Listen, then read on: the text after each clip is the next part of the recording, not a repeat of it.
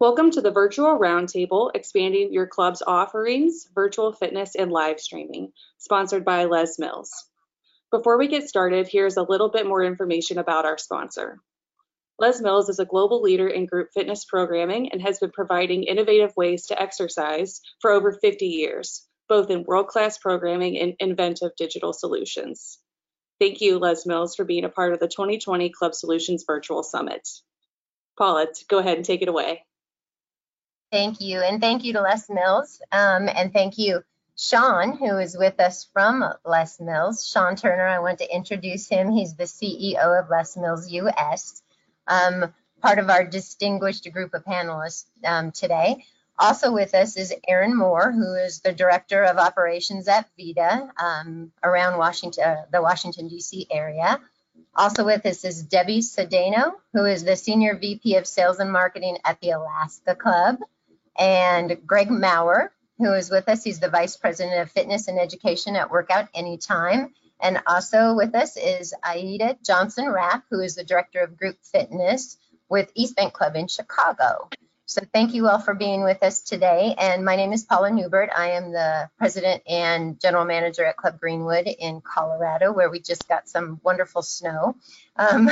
So anyway, well, let's go ahead and get started. We've got a lot to talk about. This is a very exciting topic, and I know our panelists have a wonderful amount of information to share with all of you. So first, I'm going to give each of an opportunity to say just a little bit about themselves, about your club, and then also what it is that you're providing as far as virtual. So maybe, Sean, why don't you go ahead and get started, though, with Les Mills, and thank you again for sponsoring today. Thanks a lot, Paula. So basically, I've been in the industry, maybe 30 years now, and I've worked all over in the Middle East, Europe for a long time, and in the last 2 years, I've relocated to the US to the wonderful city of Chicago, close to AIDA, and they're a great partner of ours, and some of the others are on the call. A lot of people don't know also that besides doing group workouts and being the leader in group exercise programming, we also own a number of clubs in New Zealand as well. So we're also club operators, which allows us to also trial and test a lot of our offerings, and also somewhat be able to practice what we preach in some manner. From a digital perspective, I think, we've been really developing and innovating in the digital space to best support our club's engaged members for a few years now. Our key offerings at the moment are, we have virtual, which we call in-club, virtual in-club, so virtual programming in studios, which is really designed to allow clubs to expand their group fit offering and really optimize ROI of their studio space. And that's been growing as a trend over a couple of years. There's a number of providers in that space. So that's one of the offerings we have in the clubs. We have an on-demand platform that is called Les Mills On Demand, which has over 1,000 of our world-class workouts on it. That actually works direct to consumer and to clubs through an affiliate model, which allows them to generate revenue as well. And that includes a wide range of workouts, including children's workouts, which is super important, we find, in this time during the COVID pandemic, to keep kids active. And also, we've recently started live streaming on that platform by our top and most talented instructors. We also have started offering our clubs that have Les Mills and workouts in their clubs a live streaming programming offering that the instructors can stream to their members if they have Les Mills classes in their clubs, and their special release workouts, and that allows them to stream on the platform of their choice as well.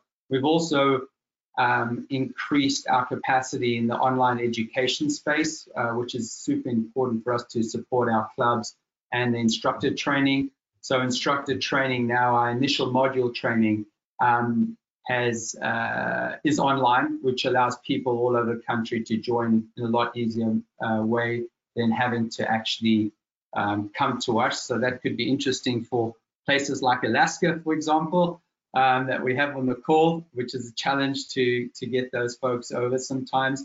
And also our group fitness management module, which is designed to enhance club operations around group exercise and allow them to better manage that space. We've had a wonderful course that's really driven by our founder, Philip Mills, in that space for years. And, we've updated that option and now it's online. So those are the key plays that we have currently in the digital space that support the live offering and the virtual in-club offering that we have currently. Okay. Thank you, Sean. Les Mills has always been such a leader in this industry, and you guys once again are doing an amazing job. So thank you very much for that. Debbie, why don't we go to you and talk to us a little bit about your clubs in Alaska and tell us what you're doing from a virtual standpoint. Great, thank you. In Alaska, we have a network of 14 different facilities that vary in different sizes. We are somewhat new to virtual, probably as new as most clubs are. We got thrusted into it once COVID hit, we got shut down. Though we have found, after much trial and error, kind of the space that does the best for us. So right now what we're offering, we offer anywhere between 5 to 8 different classes a day. We offer a variety of different formats, everywhere from mind, body, resistance training, dance classes, boot camp, cycle. Some of our more popular classes are our niche offerings, which are the kids classes. So I was excited to hear about that. We started a PE class, it's called PE with Ben. It's been extremely popular. And then we have some senior classes. We also do pop-up classes online, which have been very popular. In addition to some of these streaming classes, which you can watch later, which are recorded, we are also offering some on-demand classes with some pretty great partners. So we appreciate that opportunity. Right now we're using Facebook and Zoom, though we are hunting for some other platforms. We have, as I said earlier, we've really found through trial and error what classes seem to be the most popular and what times seem to be the most popular. But we're still working on different formats as we start to move more and more clubs open. Okay, Debbie, thank you for that. Greg, let's move to you and tell us a little bit about what you're doing. Thank you.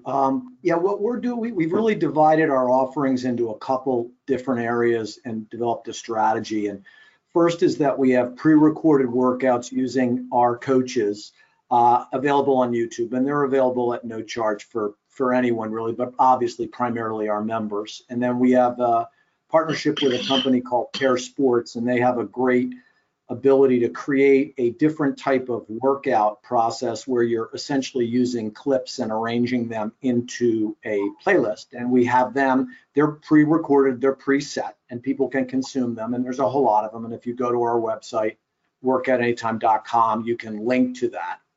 And then we use our app, obviously, our partners Virtua Gym. There's 70 preset workouts. They can create their own workouts, and they use animated clips. So it's another, and people tend to fall into different categories in terms of what they prefer. And then the fee-based offerings are video on demand through our partnership with Virtua Gym, and that's through Fitness on Demand. And not the same as, but similar in some ways to Les Mills or Wexar. You have a huge offering of pre-recorded classes, very, very high quality content that they can consume. Obviously, it's pre-recorded. And then last but not least, we have one-on-one virtual, small group, and large group, and that's live. And we use the GymGo platform preferentially for the delivery, scheduling, fees, all that good stuff associated with the live fee-based services. Okay, Greg, thank you very much for that. And Aida, how about you in Chicago at East Bank?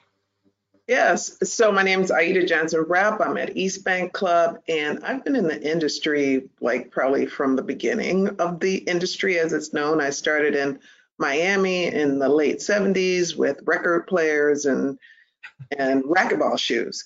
And so over the years, I've still been in it and I've seen every trend. So for us, we're a very large multi-purpose facility. So fitness has turned into one of our main focuses, but we also offer a lot of country club type amenities, very luxury upscale amenities. Prior to COVID, we had about 230 classes a week on the schedule. And now with COVID, we're reduced to about 100 and with instructors. And that's a lot of reasons for that is allowing the time for the sanitation.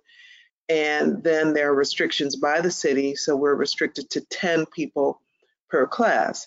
And so prior to COVID, probably actually a year and a half prior to COVID, we had started with we had outsourced a recording of some of our classes and we put them in an online platform. The company that we started with went out of business, but we took all of the recordings and we partnered with, or we signed up for the Vimeo Premium, and we put those on our website, actually even prior to COVID. So our members had access to on-demand workouts with our instructors for quite some time. We had also partnered with Les Mills, and we had offered the trip in our really fantastic cycling studio, if I have to brag about it, with a 14 by 23 foot LED huge display board. So the trip is just one of the most fantastic things you can see in there. And so that was doing well. So we still continue to offer the trip every day. We offer it in the afternoon, on the weekends. And then we also have Stages bikes, and we offer flight. And we just started doing flight virtual. So those are ways that we can, you know, cut back on the budget, but also offer a class experience and utilize our large spaces. We have 5 studios. And now for the studios, trial and error, we have now started to do some streaming classes. And that was motivated by the fact that we could only put 10 people in the studio where we could have a capacity of 80. So we took a big hit in terms of participation, and you know how group exercise participants are. They're the most dedicated people in the club. And so when they can't get to a class, it's mayhem. So we've started streaming, again, like Debbie, through trial and error. We figured out how to live stream. We're using the Vimeo platform for that. And we're streaming about 3 to 4 classes a day, particularly because of the setup. It's not, you know, it's hard to move a setup from one studio to the other. So we're using the studio that we can do the setup in. And then if we have overflow, we stream actually that class into another studio. So we can live stream not just to our members, but we can also live stream to people in the club in another studio so they have access to equipment that they might not have at home.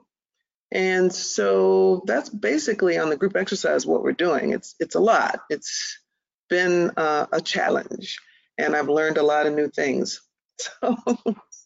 Aida, thank you. That point that you just said, that was the first time I've heard that one about streaming to another studio inside. So well done. That was a great idea. Aaron, how about Vita? You guys are doing some great stuff there. Yeah, thanks, Paula. So Aaron Mullet from Vita Fitness. We have 6 locations in Washington, D.C. and Northern Virginia. Basically doing 4 different things with virtual. Personal training 101 has been really successful virtually while we were closed. We were doing 70% of previous year. We did not expect that at all, just the way it worked out, and the trainers were really motivated to get that done. Live and on-demand group fitness classes as well, again, have done very well for us. We've offered our full library of classes since early March with that. Also doing a lot of nutritional counseling virtually, one-on-ones and small groups. We're a little too close to our pantries these days, so we're starting to hear terms like pandemic pounds and things like that. So we're helping people make smarter food choices at the grocery store and things like that. And we've started to do a fair amount of wellness webinars as well, just partnering with other local businesses in the community to just provide value to the community at large and our members as well. So actually partnered with a local OBGYN clinic, and we're doing a women's wellness webinar later on this month. So those have been pretty well received. So virtual has been good to us so far. That's awesome. That's a great idea too, Aaron. Well done. So some of you have touched on a little bit about the different offerings, but how are you, both Debbie and Aida, you said trial and error. How are you determining what it is that you're offering? Is it, do you survey? Do you just put things out there and see who's coming? What it is, how is it that you're determining what it is that you're offering? So Debbie, why don't we start with you? Sure. When we were shut down, we started first by just finding out which one of our instructors, which instructors were able to teach for us. We were filming not only in our studios, but we were also creating backdrops and shuffling them out to instructors to make sure that the classes look branded for those instructors who were not comfortable coming in the studios. What we started to do was we have a moderator on each one of the every time we film, so that there's engagement. And for us, we've really found that we have these really beautiful content that we've been provided by some of our partners. But we found that the connection that members have to the instructors was pretty important, at least at the beginning stages. And so we always had a moderator on, whether we were on Zoom or whether we were on Facebook Live. Somebody who was always kind of taking attendance and asking people how they were doing. We found that chit chat between members was a really important part for connection and engagement. Once we opened, we had a pretty good idea of who was willing to come into the club, what demographics were willing to come into the club. And for us, what we found was Mindbody undoubtedly was probably our most popular or largest participant base for our live classes.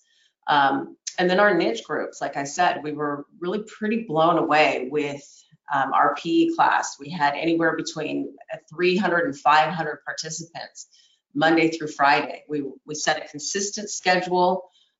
We started playing around with the green screen. We started having costumes. We started having, we leveraged our partnerships with different Olympic athletes who would host classes for us. And for us, this was really a way to give back to the community and keep our members engaged.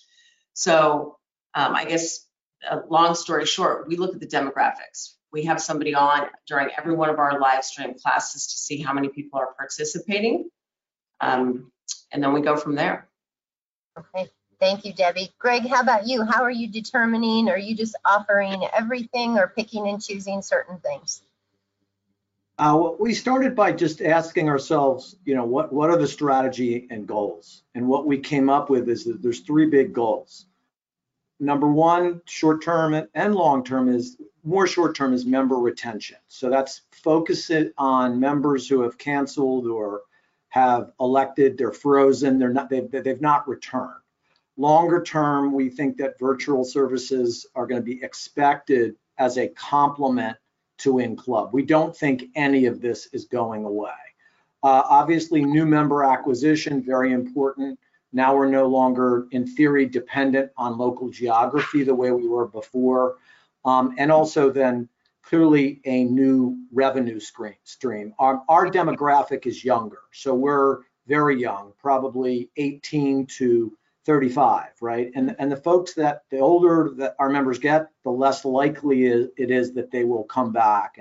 And we believe that, and we're seeing that different people, different members will gravitate. Some people love video on demand. They don't need that interaction. They're fine with that, right? That fills that need. There's other people, if they don't have that instructor engagement or they're not talking to other people, if they don't get that, they're not going to like it. Some people love the app, right? They love it. They go, this fits my needs. I'm using it.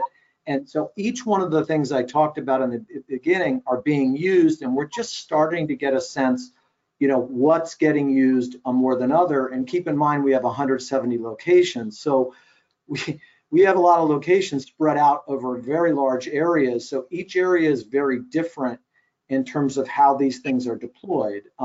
So we have to look, we have to take all that into account as we develop programming and strategy.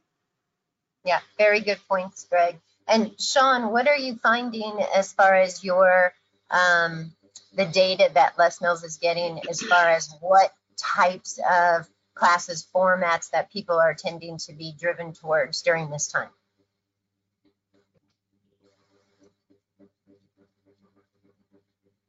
Oh, Sean, there we go. Interesting, Greg's point around the younger generation. There's been a lot of research that we've done and also done some work with Club Intel on those stats. But we know that around 80% of them are becoming the consumers of fitness. And they're consuming more and more. Not only that, is they tend to gravitate towards virtual at home, but are also looking to clubs to basically have an online and offline offering. And that gives clubs that have that offering, especially at a high quality, a competitive advantage. So as Greg says, we don't see that going away. We've got pretty solid stats on that. I also don't feel that clubs have to be worried about the online space in the sense that people will still gravitate towards clubs, provided they have a blended offering.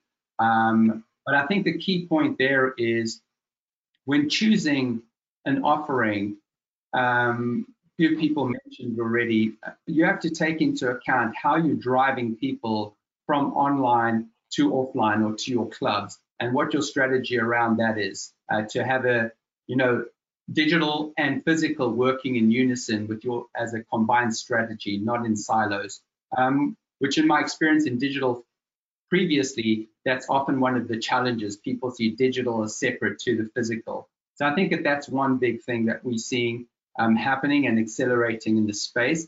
The other thing Greg mentioned too is the ability to monetize and look for new revenue streams. A lot of the clubs are under pressure in lots of areas. Retention's always been a challenge for our industry. So how do we better engage, motivate members and keep them coming to the club and experiencing the wonderful thing that is live workout? Because you can't really replicate that, although we're all doing our best to do that. The live experience is still the ultimate experience, and getting people together, and even in socially distancing time, people still want to come to the club and they want to see people. So connection is really key. Workout wise, I think that, we expected that people on our platform would gravitate mainly towards workouts with no equipment. However, it's very interesting to see that Body Pump, which is our iconic program, is the most attended online as well. So and as you know, I'm not sure if you know, but it's very difficult to get workout equipment these days. So if you go online, there's some statistics that say it's the number two, selling product as a segment on Amazon. And we're seeing that also with the sales of our smart tech equipment. So Body Pump is working very well for us.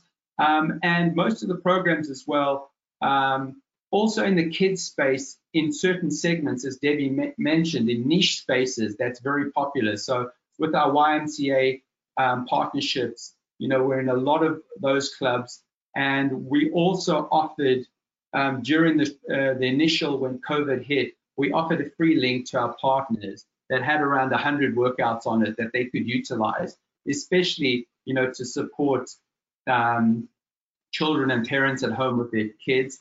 And of course, I'm not sure how many people have kids on the call. It's very challenging as a parent, but it's also very rewarding being at home with your kids. And one of the great ways is being able to work out with them. So we've seen good growth in that space as well. So equipment we thought would be a barrier, but it hasn't really been. And that's, I guess, an interesting finding that we could share. Yeah, thank you, Sean. Thank you for that. Aida, you had mentioned that East Bank started doing a form of virtual or on-demand year and a half prior to COVID. So you guys were really out in front of this thing, which is great. But now that we're well into this, how are you determined? Because you said you're doing about 3 to 4 classes per day that are being live streamed. Is that correct? Yes. How are you picking and choosing which ones you're choosing to stream? So because we have these city mandated restrictions on how many people can come indoors, what we have decided to do is take the classes that ended up with the largest wait list. Now, prior to COVID, you just walked in the studio because we have one of our studios holds 80 people. But prior to COVID, nobody had to register. Now they do. And we have a system where some classes we can do wait lists. So the ones that typically had the largest wait lists are the ones that we're streaming. So we did some shifting, we moved classes around. In those instances where we are able to stream a class into another studio, we have the main class with a limited registration, and then we have the overflow class, which will get a wait list, and then you can also stream that class. So that's basically how we determined it was the classes with the biggest overflow. So. Okay, thank you, Aida. And Aaron, I know you guys jumped on virtual like almost immediately and really took advantage of what was happening during COVID. How are you guys deciding, what you did then and what you're doing now and making changes along the way? Yeah, so fortunately for us, our members tell us what they like and what they hate all day, every day. Yes, we sent out SurveyMonkey surveys. Yes, we have Medallia MXM feedback coming in. One of the things I will highlight that was a bit unexpected is in a pre-pandemic live environment, our members gravitate towards the same handful of instructors. They join as a new member, they kind of try out everybody, they figure out the 4 or 5 instructors that they really like, and they only attend their classes, and they want those instructors to dominate the schedule. In virtual, it's been a little bit different, and they want those same instructors initially, and then as time goes by, because there's not that same level of in-person engagement, they're like, all right, enough of this person, enough of this group of people. Let's get somebody on there that we haven't seen before. So we're being challenged to put more variety out there we have tons of variety during a live format because everybody's different and everybody likes different instructors. But it seems like we can't have the same group of instructors dominating the schedule, and we've even had to, take people off for a couple weeks because they've been on there since the beginning. So people aren't seeing very many new faces these days, so they're really attracted to those new faces. So we've had to actually do some hiring and do some guest teaching and things like that just to put different styles and different personalities and different approaches out there. So that started to work really well. The other big thing is our members and non-members that are consuming our virtual product are sick of looking at people's apartments and condos and bookshelves and things like that. So while we were closed, we did some in-studio filming, but just due to the volume of content we needed to make it convenient and more efficient for our instructors. So we're really permanently retiring the apartment condo hosted class, and we've created a production studio in some of our clubs, providing live access to classes that are going on, and then also just filming in the studios when classes aren't going on to really build our content library. So it's an evolution, so we're learning as we go. Yeah. Aaron, you touched on a couple of things. So I'm going to actually start with you on this one right away, is the best practices. Everybody was doing it in their house with their phone, but now our members or our prospects are expecting greater things. So how have you transitioned to what are some things that you want to make sure you stay away from, and what is it that your instructor kind of needs to make sure that they're doing? And from a technical standpoint too, how far have you come from the beginning to where we are now? Yeah, so I'll start with a couple really simple things. I mean, don't assume that you have awareness with your membership base. We've had to spend so much effort putting it out there, marketing it, creating awareness. Don't assume anything, really engage your members as far as that goes. The other thing that we have to work on is shifting higher audio and visual quality. So as people consume it more frequently, the expectations come up. People are trying Peloton. People are gravitating towards Les Mills and things like that. We're never going to put out a higher quality product than Les Mills or Peloton. The only thing we really have going for us is our instructors that have relationships with our members, as well as our class studios themselves. You know, our members want to see the actual class studios in the backdrop, and that sort of gives them that peace of mind and that longing that they've had as well. So keep the engagement up, high quality audio, video, and then ease of access has been a big thing. You know, we learned out in the beginning how efficient that it really needs to be to find the content. I mean, it should really be one click away. You're logged in, you're finding the content, you can filter by instructor, class format, and things like that, and really eliminating drop off and confusion. So not super exciting stuff, but just the logistical gymnastics you have to go through to really put out quality content. Yeah, thank you, Aaron. And it's true, it's being willing to change and adapt and be flexible based on where, you know, what the next challenge is for us. Greg, you right away Workout Anytime used Fitness on Demand, and also you referred to a company called Care. I can't even remember what that was, but another company that you were using. So you went to a higher quality product right away. Can you tell us a little bit about, has it changed, or has that been working well for you using those products? And then obviously Jimgo as well. Sure. So if you know, we have 170 clubs, and remember, we're a franchise organization. So there's a whole lot of stuff happening, right? A whole lot of stuff. And we looked at it, and we're going the route that Aaron went. We are developing a studio, and we're going to put a lot of money into it right here where I'm sitting in Alpharetta, Georgia.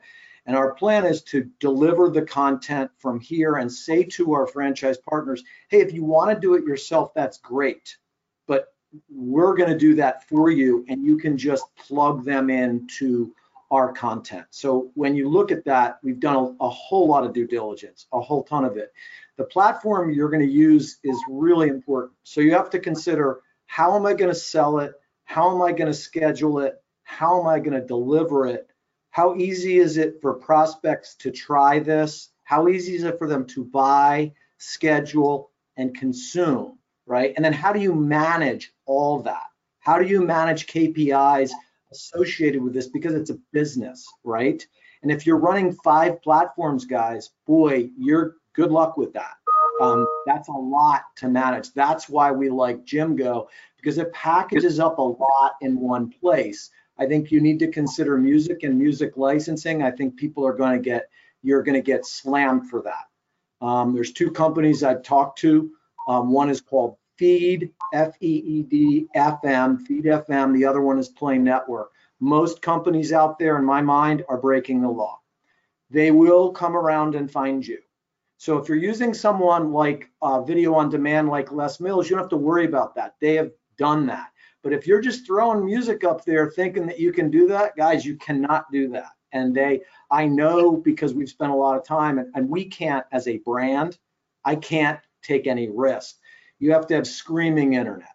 You need at least 100 megabyte upload. Preferably you have a 1 gig service. Like Aaron said, quality matters. What's the experience? Can I hear the instructor? Is he stepping over the music? You've got to look at that. I talked to AV Now. They have great hardware stuff, because the hardware that you're delivering and what people are seeing, this matters. I don't want to have 2 and 3 people in the room, guys. And if you get the right hardware and the right platform, I don't think you need it. But you have to go through that. You obviously need fantastic instructors. If you really want this to scale, right? And you need a comp plan that is going to give them the opportunity to grow the business and make a whole lot of money. Because if not, guys, you know what they're going to do? They're going to roll, man. Because they're going to figure us out something we've been through already. We've all been through this in group exercise. Aida knows this. If I'm a hotshot and I am commanding a huge audience in her club, if I'm not paid properly, if I'm not taken care of, I just walk down the street and people will follow them. I think you also need an enforceable non-solicitation agreement that is not a non-compete. It just says, hey, Mr. Instructor, we're putting a lot of resource behind this and you, and you're just going to agree to us that you're not going to sky out and start teaching from your own studio next week. This has happened to very good friends of mine, a very big brand. They literally had their program wiped out. I don't think that's fair or right. So I think that's something you want to consider as you develop these programs. Last two things, you need a pricing and a positioning strategy that takes into account, as Sean said, your in-club class and training option, along with your membership strategy. This needs to be thought, and you need to think of that out of the gate. How does all this work together, not just right now in the midst of COVID? Where do I want to be a year from now? Because you can set yourself up in a bad way or a good way. Last but not least, I think you need to do a detailed pro forma, model your virtual business, have all your team members involved. I have marketing. I want everyone driving this because we view this as a business. This is a new business. We think it's here to stay. And so we're going to jump into this, but we're going to move quickly, but we're also going to be careful and thoughtful about the process. Greg, you guys have done an exceptional job. That's amazing. And being a franchisee, that's why not go ahead and use the studio setting that you're going to do to help versus having to do things on your own. So well done. That was brilliant. I'm very well thought out. So Debbie, going back to Alaska Clubs, you guys are obviously, you own all of your facilities and have a pretty tight community there in Alaska. But tell us a little bit about, you know, you touched on having a moderator from the beginning and how important that was. What are some other best practices that you have used for your virtual and how it's changed along the way? Sure. I'm probably going to echo quite a bit of what's already been said. You know, from a marketing background, one of the things we looked at with virtual is what did we want it to do? And initially, we wanted our members to remember us. We wanted them to have a place to come back to. We wanted them to connect because we knew there was beautiful content, really professional content out there. So for us, we looked at virtual as a way to market to for new member acquisition and for retention purposes and for community outreach. In the beginning stages, we did quite a bit of PR. Like I mentioned before, we used some of our sponsorships that we have with Olympic athletes who co-hosted classes. We sent out press releases to the news and got quite a bit of coverage for a lot of the different things that we did. So for us, again, our virtual is a value added for our members so that they remember us. As we started to get more and more knowledge, the other thing I can say is we tested and tested and tested not only the formats, but the equipment. I think you can't say enough about the equipment. We partnered with a production company here because we realized pretty quickly that none of us were audiovisual techs. We had them come teach us how to light things. We rented equipment because we couldn't find any equipment. None of them. Best Buy was sold out here. It was weeks until you could get anything on Amazon. So we rented for a while until we could get our hands on the right equipment, which I think is really important. Like Greg said, we started, we have one room that we use for production now, which is very important. And then also a user-friendly platform. And I'll talk a little bit about having a moderator, but a platform, because you're looking at people who are very savvy online and on-demand classes, and then you're also looking at a demographic who's never zoomed into anything. And so what we wanted to do was ensure that people were not getting frustrated. When we first started, we were getting messages all day long that says, I don't know how to log in, I can't log in, I don't know how to do this. So we started putting all of our platforms together. So if you couldn't log in on one platform, you could log in on another platform. And that's one of the reasons we had a moderator at all times. So that if somebody wrote and said, hey, I'm trying to get on this online class, you could have immediate feedback from somebody.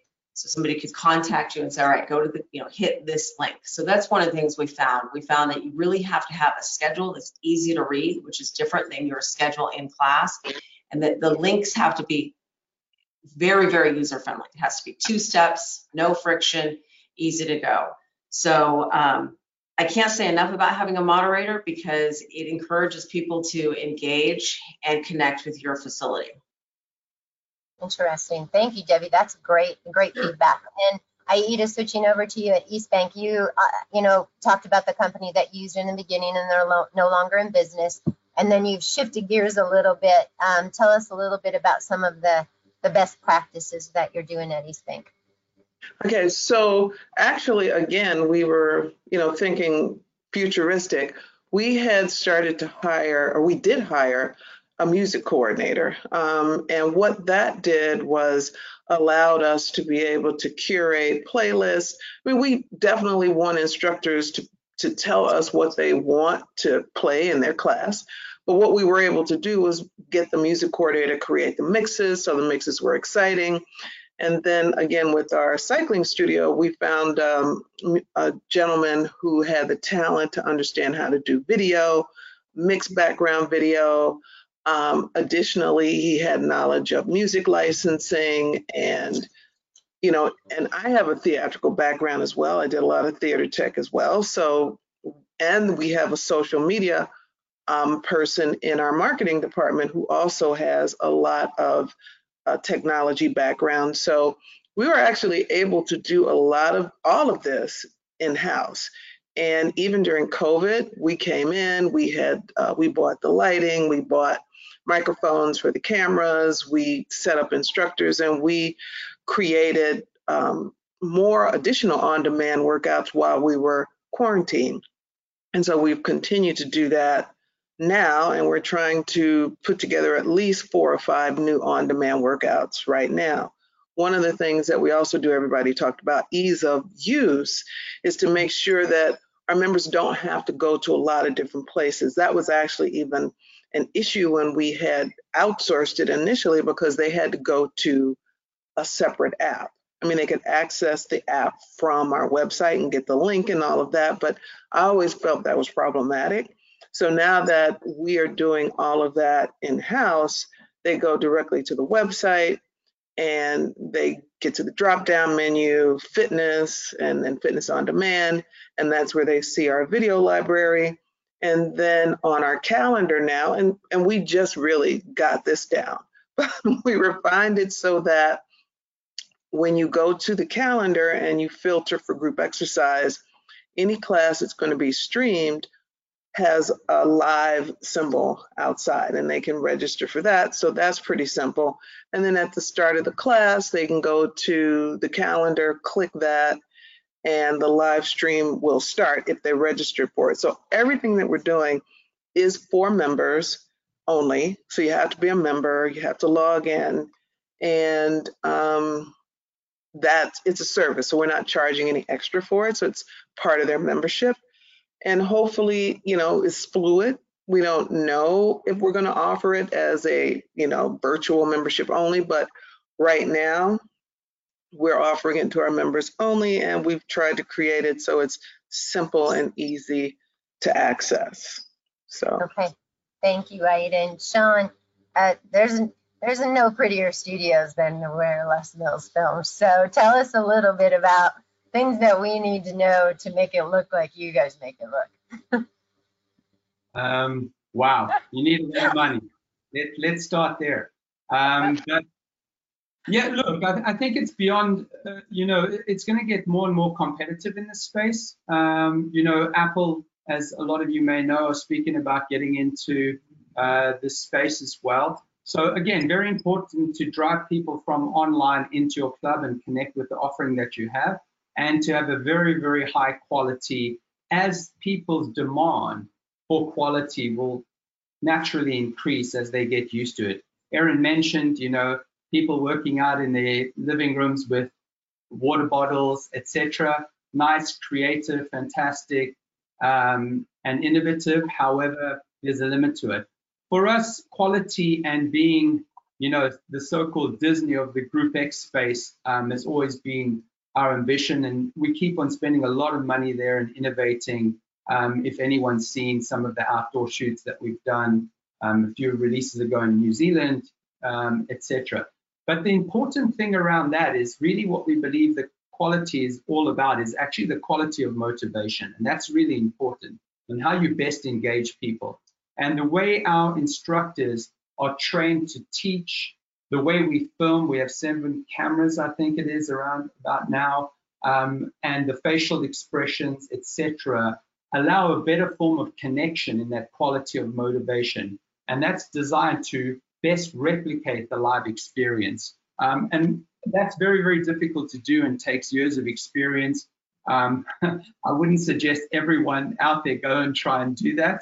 But I think that there is a good balance with the blend. And what we're seeing is on demand is very convenient, it's flexible, you can do a high quality content in there, but we're also recognize that live streaming and having club proprietary live streaming from the club to connect them with the instructors that are in the club, if it's our programming or their own programming, is very important as well. And live streaming gives them an element of freshness, as a few people have mentioned. It gives them relevance that you're connecting to what's happening right now. You know, we're in COVID in some states, and you know, some clubs are opening up. Some clubs have been open for a while. Having that discussion beforehand to connect with the participants is very, very important to make them feel comfortable. There's an authenticity around live streaming that's very important as well. So that's very important in that place, and ultimately also the social connection. So when we doing those types of filming, if it's for live streaming or teaching instructors in the partners that we have on how to live stream, you know, we really delve into the quality of the filming, the coaching and cueing, how they set up and meet and greet people in the beginning, and drilling down into all those elements that actually become super important. And ultimately in our on-demand platforms, that's where we're really focused on the quality of motivation and trying to get it as close to the real live experience as possible through using camera angles, personality, and bringing out the personality of the instructor through not only what they say, but also zooming in on certain expressions, etc. So it's quite a detailed and planned experience. Obviously, also, we've mentioned music a few times. You know, we're known for music. We spend a lot of money on that. Licensing, as Greg mentioned, is a huge issue. So, for example, people ask us, why haven't we had live streaming to instructors earlier on? And the reason is, for live streaming our program, there's licensing that's required by the clubs, which most clubs have anyway for music, but also for us to work around. So those are the things that make it quite costly to do it on your own.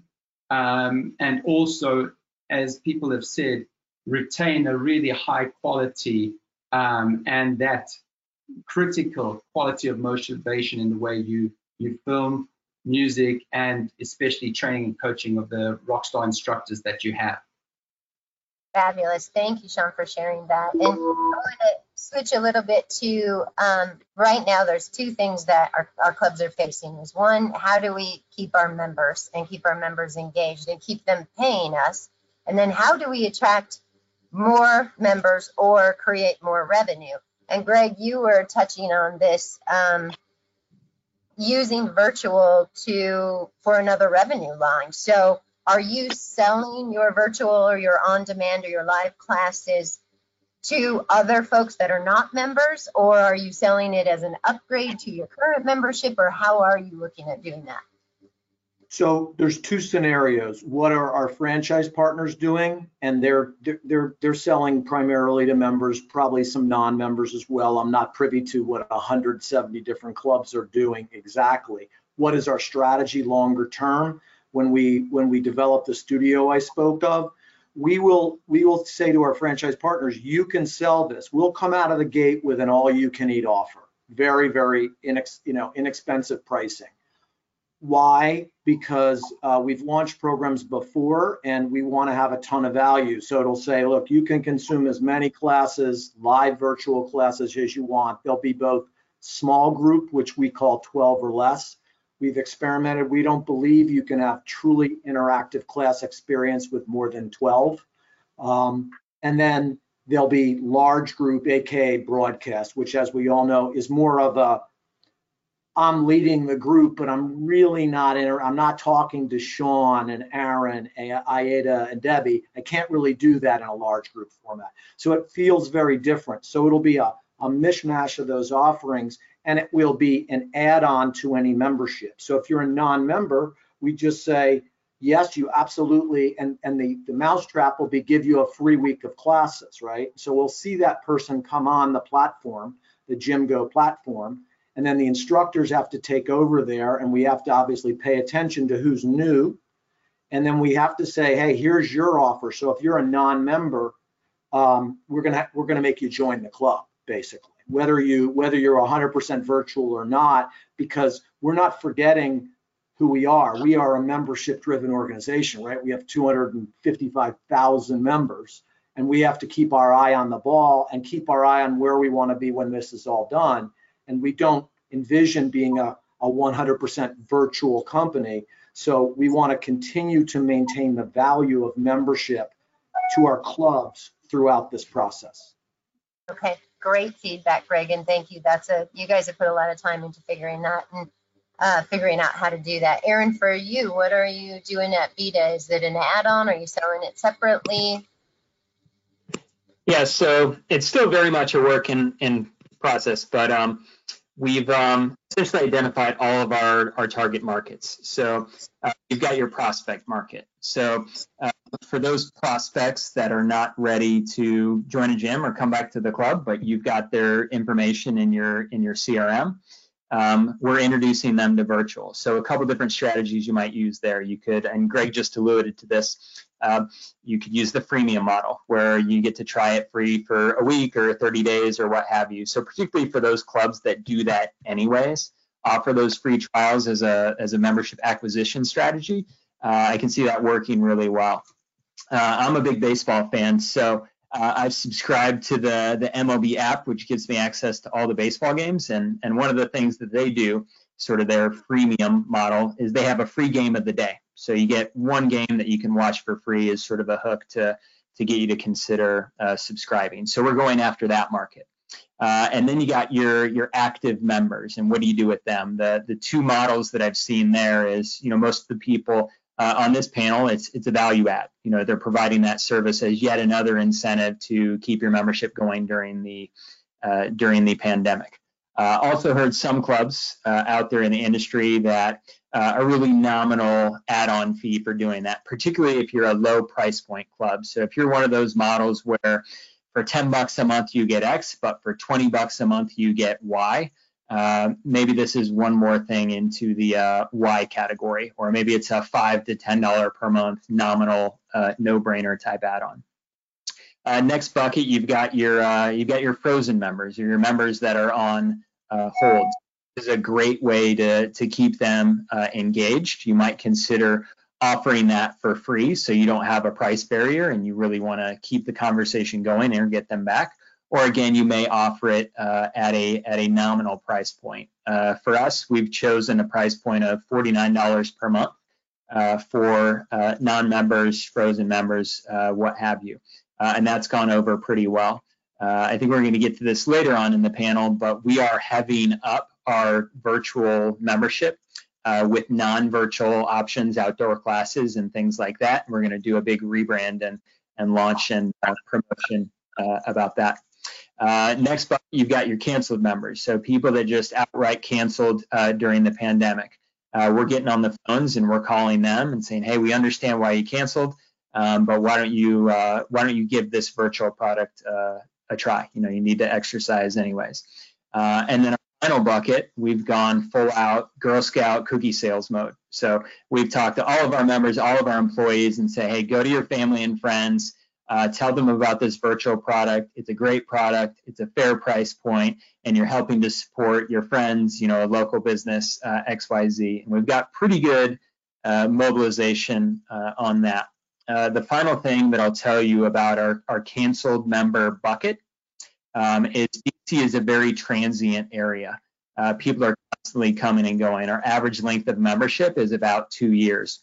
So this has given us a great opportunity to continue serving those members that are leaving the area, because they always tell us, you know, I'm moving to this part of the country. There's nothing like Vita. You guys should open a Vita there.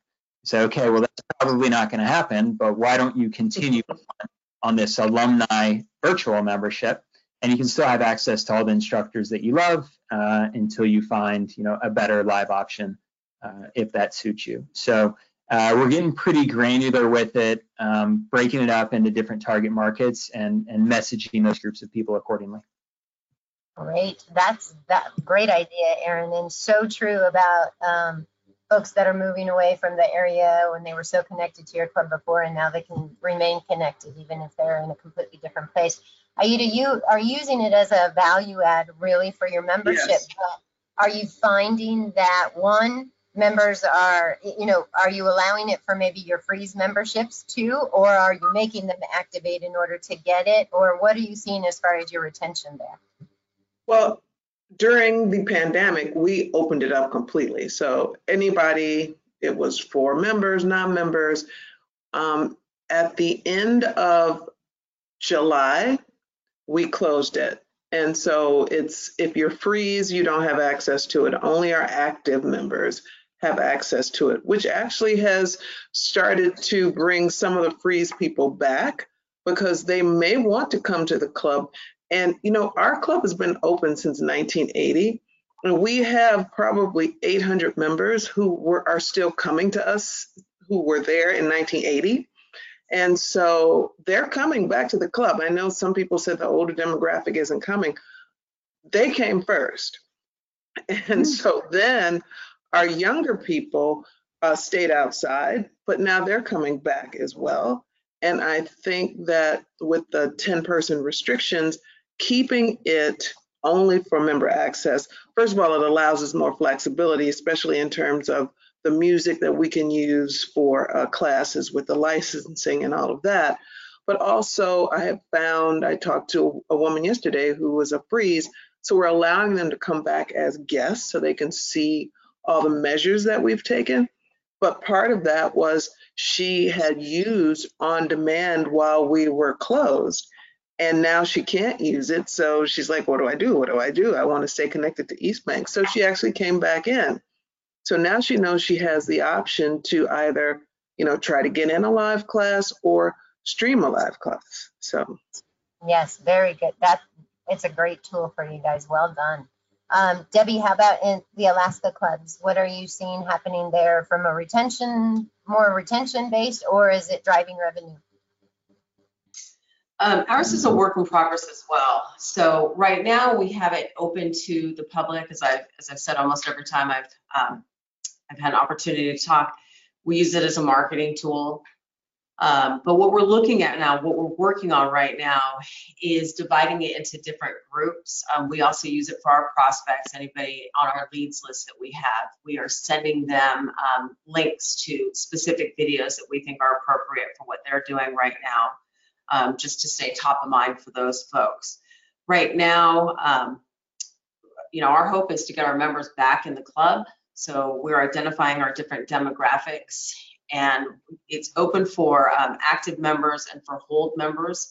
We are trying to put together different buckets, so to speak, so different levels where you can have access to the one-on-one PT, which we're doing as well, boot camps, our app challenges. Somebody else earlier said also partnering it up with our some of our things that we're doing outside, some of the outside classes that we're doing. So our main goal is to get our members back and keep them engaged. So for a retention tool, later, we will probably, as the weather changes here in Alaska, if there are truly people who are not feeling comfortable about coming back into the facilities, we're looking at an option of having a virtual for our freeze members. Okay, thank you, Debbie.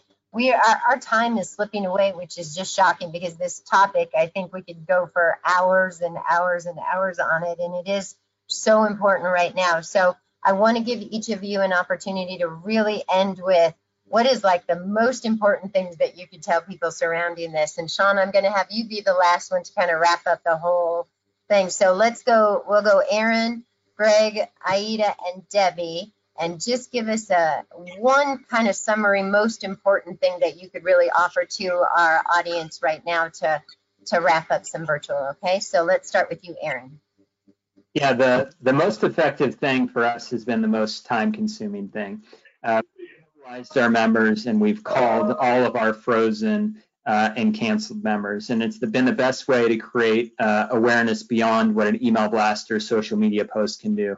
We're just calling, checking in, how you doing? Let me tell you what we're doing from a safety perspective. Let me tell you what we're offering virtually. Let me tell you what we're doing outdoors. We're educating them on the fact that, knock on wood, we haven't had any reported cases yet since reopening. I'm sure everybody tuning into this panel has heard about the work that Blair at Medallia has done and the low contact tracing percentage that we're seeing in the industry. So people don't know those things. All they see is what they're seeing on CNN or MSNBC or Fox News or whatever they're tuning into. So we have to educate them on what we're doing, both at the local level and within the industry. And it's really conversations that are having the highest impact.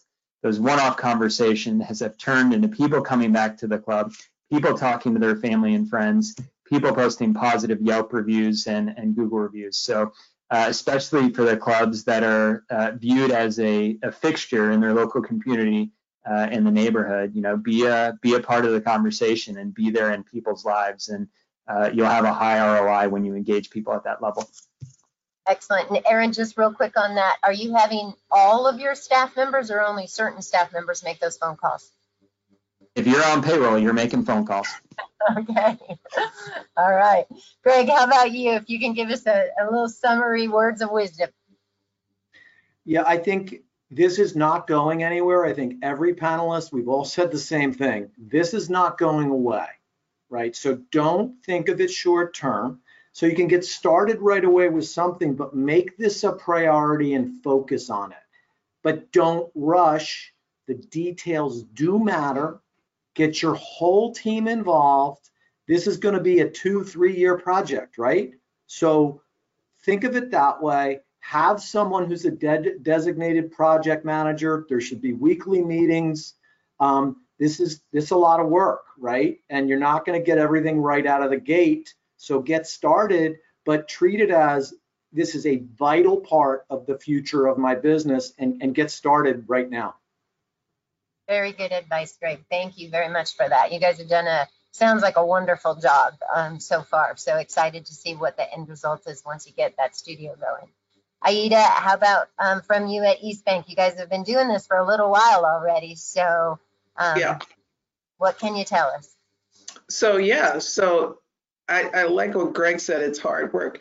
Yes, it is hard work. You've got to get your intellectual curiosity peaked at a high level, because there is just so much to learn. I mean, like I said, I've been in this industry for so long, and this is really kind of a very exciting time, because beyond just formats and beyond just, making sure instructors are doing things well in the studio, now I'm able to give people something else to do, something else to grow. And the growth part of this, and like Greg said, the details is really critical. We have a certain level, a certain quality of on-demand right now, and we've ordered some additional equipment, some different cameras. We have sound mixers now, and so the quality every time, especially because we're not doing dance or any of those flailing classes because of space and spread and all of that. We need to make sure that when we put a dance workout on our on-demand, that the music is clear and the instructor's voice is clear. So for us, just keeping our head to the, to the information that's out there about how to improve the quality of what we do is number one. Okay, and Aida, are you still teaching classes too, or are you just in the director level now? No, I actually, you can't take the teacher out of a teacher. So yes, I still teach. Yes, not a lot, but I still teach. Well, I'll tell you, with your theatrical background and what's happening right now, I'd love to tune into one of your classes. So that's fantastic. Thank you. And Debbie, if you could wrap up for your summarize maybe your one thing or two things you want to make sure that everybody knows. Sure. Again, much like what everybody else has said, one of the things we do is we use data quite a bit. So you have a lot of data coming into your clubs, and we use it to know who's coming into the facilities. We're looking at who's using, their age, their gender, their tenure with the facility, what their usage was before. We use that to connect. Like Aaron said, we connect. We're spending a lot of time calling members. We're spending a lot of time emailing members. We are on social media all day long. So connect. And once you make that connection, educate the member. Not only into what you're doing in the facility, but all the different offerings that you have, all the new offerings that you have. I think right now, connection is really, really important. Do a little of your homework with all the statistics that you have on age, gender, and who was using the club before. Those people are probably, if they were heavy members before, they're probably right on the brink of coming back. They just need to know what you're doing. So stay top of mind, stay out there. Perfect. Thank you, Debbie. Sean, if you could wrap us all up here with some wonderful parting words on some of the really important things that we need to remember regarding virtual. Well, I think hopefully we've done our job on this panel, showing how important this blended digital and physical approach is. But if we haven't, and people still have thoughts, and I get asked, and I'm sure we all do, get asked by other operators all the time, if this is here to stay, et cetera, et cetera. I think that we have to recognize that despite our industry, consumer behavior is changing drastically, and that's been accelerated during COVID. And as we were as an industry focusing on getting people into our facilities, we have to shift to being able to adapt and be able to provide them workout solutions wherever they are, whenever they are, at a high quality. That being said, also, as I said before, connecting that to the in-club experience, because as Aida said, the club member experience in the club is still what connects them. And the people in your clubs and instructors still connect them. It's just that you have to be able to get that outside of the club. And I like what Debbie said about data. I mean, we have data that really strongly supports that. And we know from our experience in on-demand that 82% of our on-demand users say they would like to continue doing live classes in the club. So that's one stat for you. Another one that's really interesting around acquisition and if digital will steal members, we hear that word a lot, is that 53% of non-gym members, which are prospects that we're unable to reach, have said in the survey that they're interested to try Les Mills live in the club. So again, connecting your online experience to your in-club experience is super important, and there needs to be a connection between those things. Because one thing's for sure, Nike Plus, Peloton, Apple, all of those platforms that aren't connected with your clubs are going to compete aggressively in this space, and we need to ensure that members are still connected with in-club experience and be able to get as close to that with our digital offering as possible through providing a high quality interaction that's authentic and driving that quality of motivation. Excellent. Thank you, Sean. Well, I can't even tell all of you thank you enough. Brilliant group of panelists, the best there is. I've had an opportunity to meet some of you in person. For those of you that I haven't, I look forward to it someday when we can all get back together as an industry to meet you all in person. And brilliant words of advice and feedback. So thank you to each of you. I wish you all the best of luck in your business, wherever you're at, whether you're open, trying to get open, wherever you are. We as an industry are working together, and we'll get through this, definitely. So thank you all for everything, and enjoy the rest of your day. And thank you for tuning in. Thanks a lot. Thank you. Bye.